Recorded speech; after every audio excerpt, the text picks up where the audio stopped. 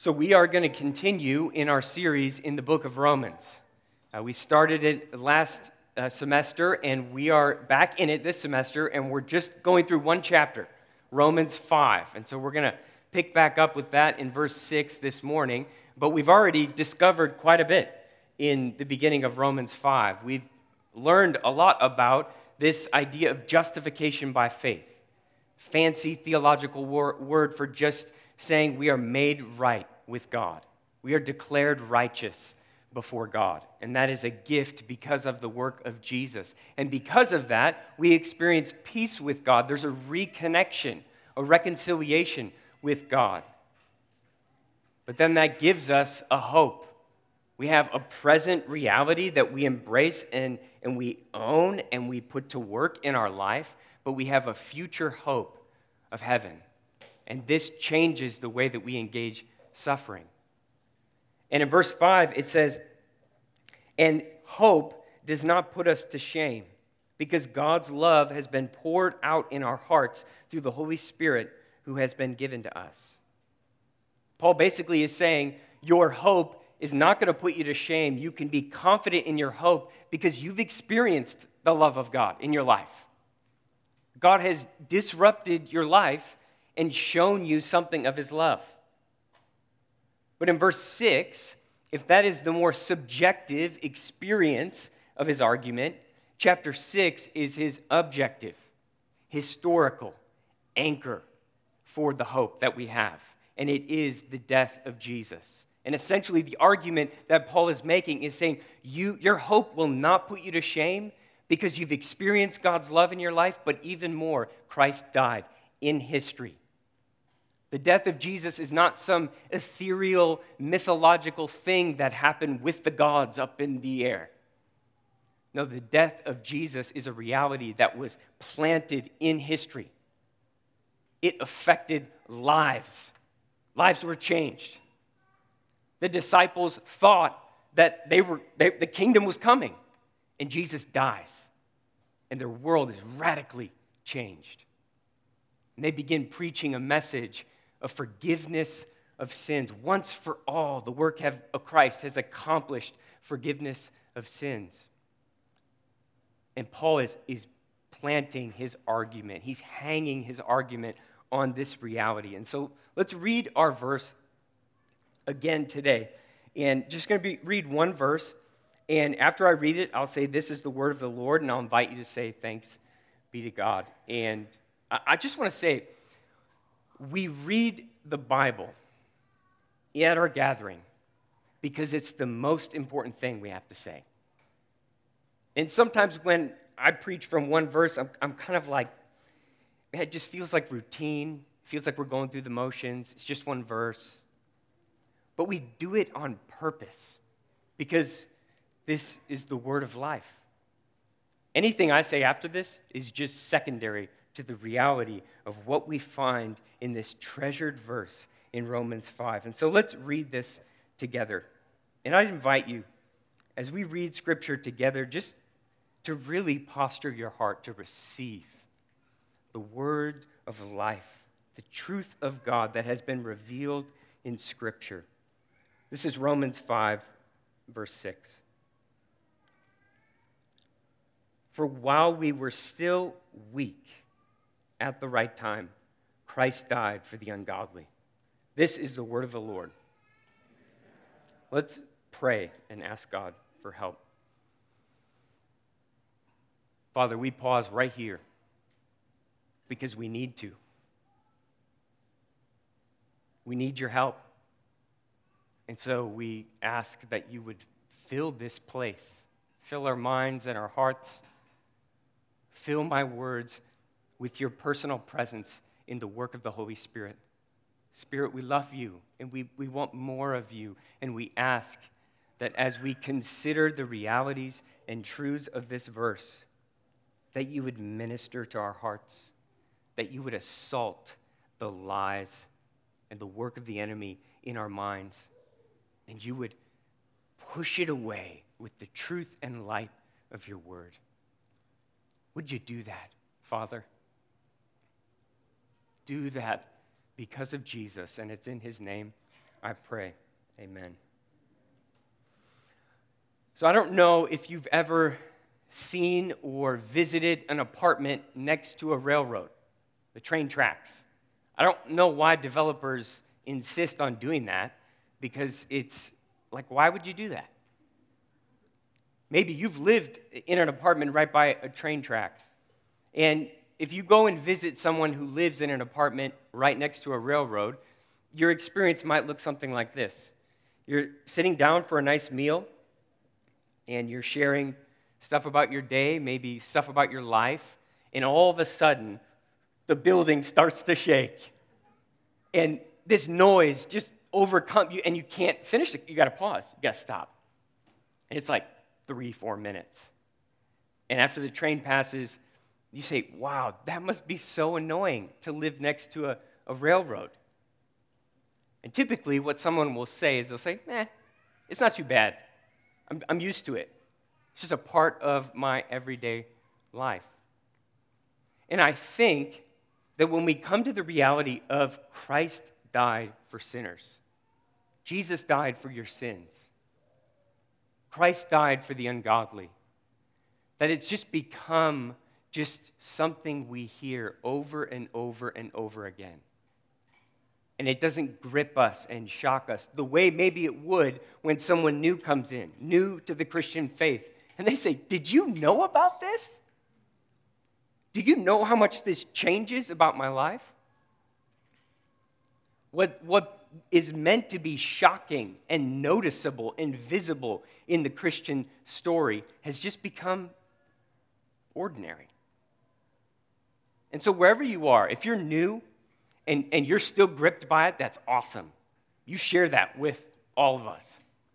If you've grown apathetic or, I don't see the connection, I want to invite you to lean in. We're taking 2 weeks to look at 3 verses on the cross and talk about the realities and the significance of the death of Jesus. And I want to invite you into it. Because what Paul's doing in his argument is he's saying this subjective experience in verse 5. He's saying your hope doesn't put you to shame. You have a hope. You've been made right with God and reconciled to God. And that story is not finished because God has disrupted your life. You've tasted something of the goodness of God. You know what his love means in your life and in your story. But in verse 6, Paul goes to something that is historical, something that is objective. It is the anchor to our hope. We can believe that the story is not finished because Christ died. In history, God became a man and lived a life with a mom, with a culture, with a family. And he went to the cross, and a Jewish 33-year-old man died next to 2 criminals. And all of a sudden, the apostles come declaring, Christ died so that sinners could be forgiven of sin and experience reconciliation and justification. Maybe you have a coat rack up in your walkway, and you hang jackets or hang bags on there. And if you've ever installed one of those coat racks, you know, if you can't find a stud in the wall, what do you have to use? You have to use a little plastic piece called an anchor. And you drill a hole and you put the anchor in, and it holds the screw in place, but it also holds the hooks in place. And what Paul is doing here in this passage is he's saying, hang your hope on the hook of your experience with the love of God, with the transformation of the gospel in your life. But don't miss that there's something holding that experience up. Your experience with the love of God is connected to the cross of Jesus Christ. It holds it up on the wall. It secures it. And this objective historical reality means that Christ died so you don't have to. Christ died so you don't have to. He had to die. And we learn this in verse 6. Paul calls us weak. He's speaking to Christians, and he says, for while you were still weak. And in the 3 verses, there's 4 words used of the people that Christ died for. Weak, ungodly, sinners, and enemies. And so what we learn about this word weak, that we were weak, it's probably better translated helpless, powerless. We were unable to make a move towards God. We were unable to work our way to the reconciliation that the cross accomplishes. Paul is talking to Christians, and he's reminding them, let's not forget that we were helpless. We couldn't make a move towards God. We needed his sacrifice. We needed his strength for our weakness, his help for our helplessness, and his power for our powerlessness. Christ had to die, but he also had to die because we were ungodly. All are ungodly. And we're meant to see the connection between the group that Paul talked about in chapters 1, 2, and 3. He talked about all unrighteousness, all ungodliness, and the wrath of God is being revealed upon those. And he goes after the irreligious, but he also includes the religious. And what we learn is all stand and live under the judgment of God. There's no escape. For the wrath of God is over all the ungodly. The word has the idea of transgressors, those who have broken the law of God. And this goes all the way back to the garden. All the way back to the beginning of the story in the Bible when God created the garden, the display of his creative power and beauty. And he created a tree and placed it in the garden, and he told the man and the woman that they could eat of anything but that tree, because the fruit on that tree possessed the knowledge of good and evil. It was only a knowledge reserved for God. You might be wondering, why would God do that to them? He's like setting them up to fail, right? Why would God, you're just dangling the carrot in front of them? But he did that because he wanted to create an opportunity for humanity to love him. In God's world, love is a choice. Love is prioritizing one thing over another. This is why love is so significant and so important and so near to the heart of God. But most of us know the story. Adam and Eve, they disobeyed God and they grabbed the knowledge of good and evil, thinking they could possess it and wield it. But it ended up corrupting the creation, and God's good creation was infected with the curse of sin. And Adam and Eve were sent away, and death was introduced into the world. But God made a choice. God took action. And he promised that he would make right what had been wrong. He promised that he would save what had been lost. And he chose Abraham, and he created a people to love and worship him. And he gave Israel the law, what it meant to live rightly. And he created sacrifices for them to worship him. But the story of the Old Testament is they continually transgressed. They failed. And what we learn is no sacrifice of a sheep or a goat or a ram, no obedience is ever going to accomplish reconciliation with God.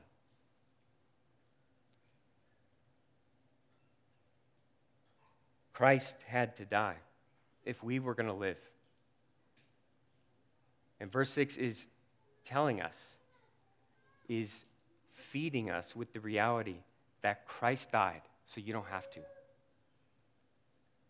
And he also died on the right time. He died right exactly when he was supposed to. He had a schedule to keep. God had a plan, and he was moving it systematically and specifically through history.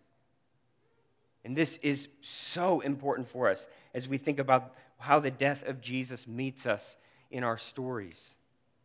Paul says, at the right time, Christ died for the ungodly. There's two things that we see here.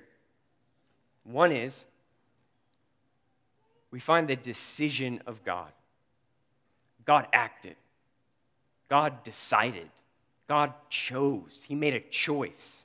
And it was to save the ungodly. It was to pursue those who couldn't help themselves. But we also find the heart of God. We see the heart of God come out in the story of Scripture, but we see the heart of God on display most at the cross. A God who is holy and righteous, totally set apart, a supreme being who has created all things and is holy, pure, and perfect. And he must judge sin. He must punish rebellion, transgression. But he is a God who is willing to put himself under that same judgment. He is a God who is willing to offer up himself for the sake of reconciliation with God. This isn't by chance. Jesus wasn't caught up in some geopolitical conspiracy, backed into a corner, and God was like, well, like, this will work. I bet this will work. We'll figure it out along the way. There might be a few hiccups, but we'll make it. No, it was precisely when it needed to happen. And we see this all throughout the Gospels. Jesus said, my time has not come. He's slipping away and hiding because there was a precise time when Christ had to die. There's intentionality, there's determination, there's a thoughtfulness in the mind of God. This is so significant for us.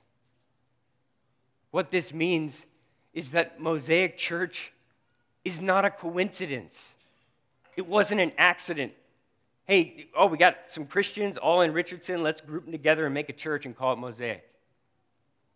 No, there was a plan. There was a design. There was a burden being birthed. That was one thing I realized.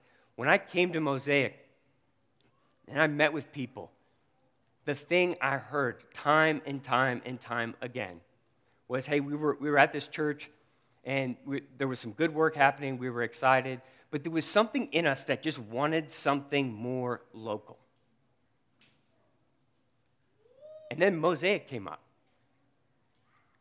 There was an orchestration. There is a plan. God is doing something with our church. And that should encourage us. That gives us confidence. But in the same way, you are not an accident. Your personality, your story, your abilities, it's not by chance. It's not an accident. Christ died so you don't have to. God has a plan, and you're a part of it. You're woven up into it. Christ died for you. Christ died for us. And Christ died for the world. Christ died for the weak and ungodly. Christ died for those who couldn't help themselves. And we want to remember this because it's easy to start puffing up the chest, right? I got this thing on lockdown. I know my Bible backwards and forwards. I'm mature in Jesus. I'm grown up. And Paul says, hey, remember, you were weak. You were helpless. You didn't know where you were going. You were lost. Some of us get this better than others. I do. I was a drug-addicted drunk, a punk kid. And Jesus met me in a jail cell and started moving in my life. So I read something like this, I'm like, yeah, I don't know, my life would be in a bad spot. Some of you know that. But others of us, maybe you've grown up in the church and you were the good kid, right? And you haven't made a ton of mistakes, and the gospel never really had that. We're on the same level. Paul is trying to help us understand that before we came to faith, if we never came to faith, we were weak and powerless. And the death of Jesus is an open offer to all who want to be reconciled and healed and forgiven. God sacrificed his Son so we can become children of God. Now, what does this mean? There's a personal reality, there's a church reality, and then there's a global, everyone reality. Christ died for you. God sent Jesus to the cross with your face, your story, and your sin on his mind. You're not a number on a roster somewhere. You're not part of the whole. No, God, because he knows all and sees all, he knows your name. He knows your story. And he is remembering you as he sends Jesus to the cross. And he's inviting us all to affirm that, to remember that, to realize that in our lives. But that's not all. He saved us so that we could be a part of what he's up to in the church. God sent Jesus to the cross to create a new people who would love him and serve him and live for him. Create a new people who had a hope in a future of a renewed creation where Jesus reigns. And this is our motivation for fellowship, for fun. We should be throwing the best parties because we have a hope. This is our motivation for assuming the best in one another as we bump heads and get in conflict and feel like someone just dismissed us or said something behind our back. We assume the best because Christ died. We were helpless and Christ died. Christ has rescued us. We're on the team because of what Christ has done. But then also Christ died for the world. And God sent Jesus to the cross to tell everyone, everywhere, how he feels, thinks, and acts about sinners. The cross of Jesus is a declaration to the world about how God feels and thinks and acts towards sinners. His character never changes. He never lowers his standards. But at the cross, what we discover is a love the world has never seen. At the cross, we see something that is utterly remarkable. That God, who does not need, he does not, to keep his holiness and righteousness intact, he doesn't need to save us. He is totally righteous to judge us. But he chooses to love us. He chooses to rescue us. He chooses to offer himself in the person of Jesus Christ to rescue us. Christ died so you don't have to. So live. Live. Live like you have a hope. Christ died so you don't have to. Live your life to the fullest. Live free.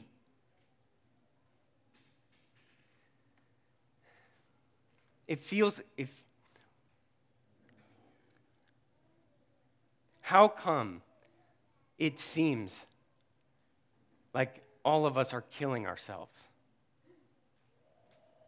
How come it seems like we're killing ourselves to do good things, great things for God?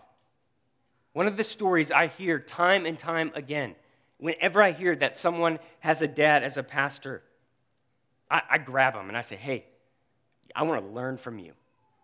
And the thing I always hear, my dad was never around, He was helping everyone else, but he didn't really spend time with me.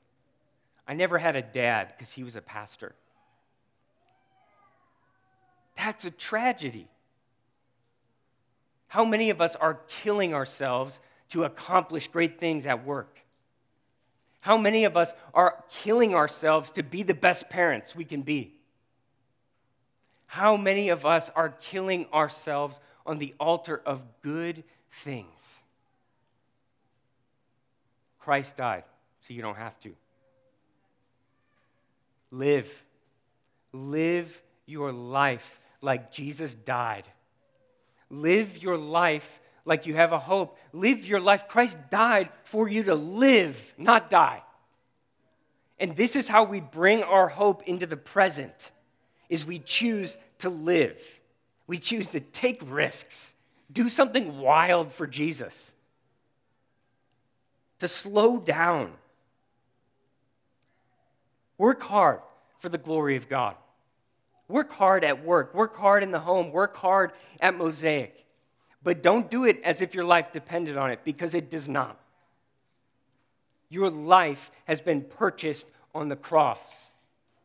And so you have my permission, okay? Kyle's going to come back and you can blame me.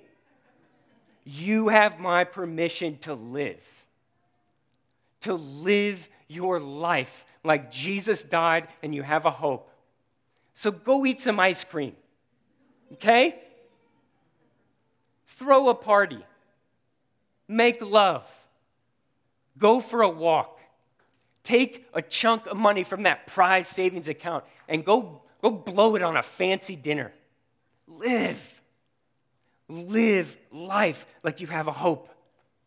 Slow down. Put your phone in the sock drawer, right? Just throw it in there and say, I'm living my life. Apple, take that. And notice the taste of food. Have a glass of wine. Notice the way your kids interact with one another.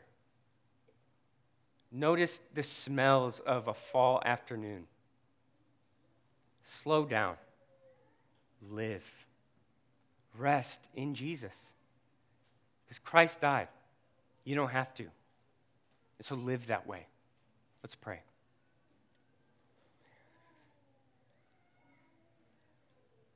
Father, would you fill us with hope? You've given us a picture of a future world when Christ returns and all things are restored, and it is beautiful, and it is abundant of life. It's a festival. It's a wedding feast. And Jesus is on his throne, reigning and ruling, and we are reigning and ruling with him. It's a reality that we long for and we want. But the best thing in that renewed creation is the reality that you offered your son Jesus as an act of love. I pray that you would help us pull that redemption into our lives today, this afternoon, this week. Would you orient us to the reality Christ died so we don't have to? We don't live under the eventual judgment of God. We have a renewed hope. And so I pray that Mosaic would be known for their living. I pray that Mosaic would be known for their giving. I pray that Mosaic would be known as a people that know the tastes and smells of what it means to be alive. Oh, God, would you help us? In the name of Jesus and by the power of the Spirit, amen.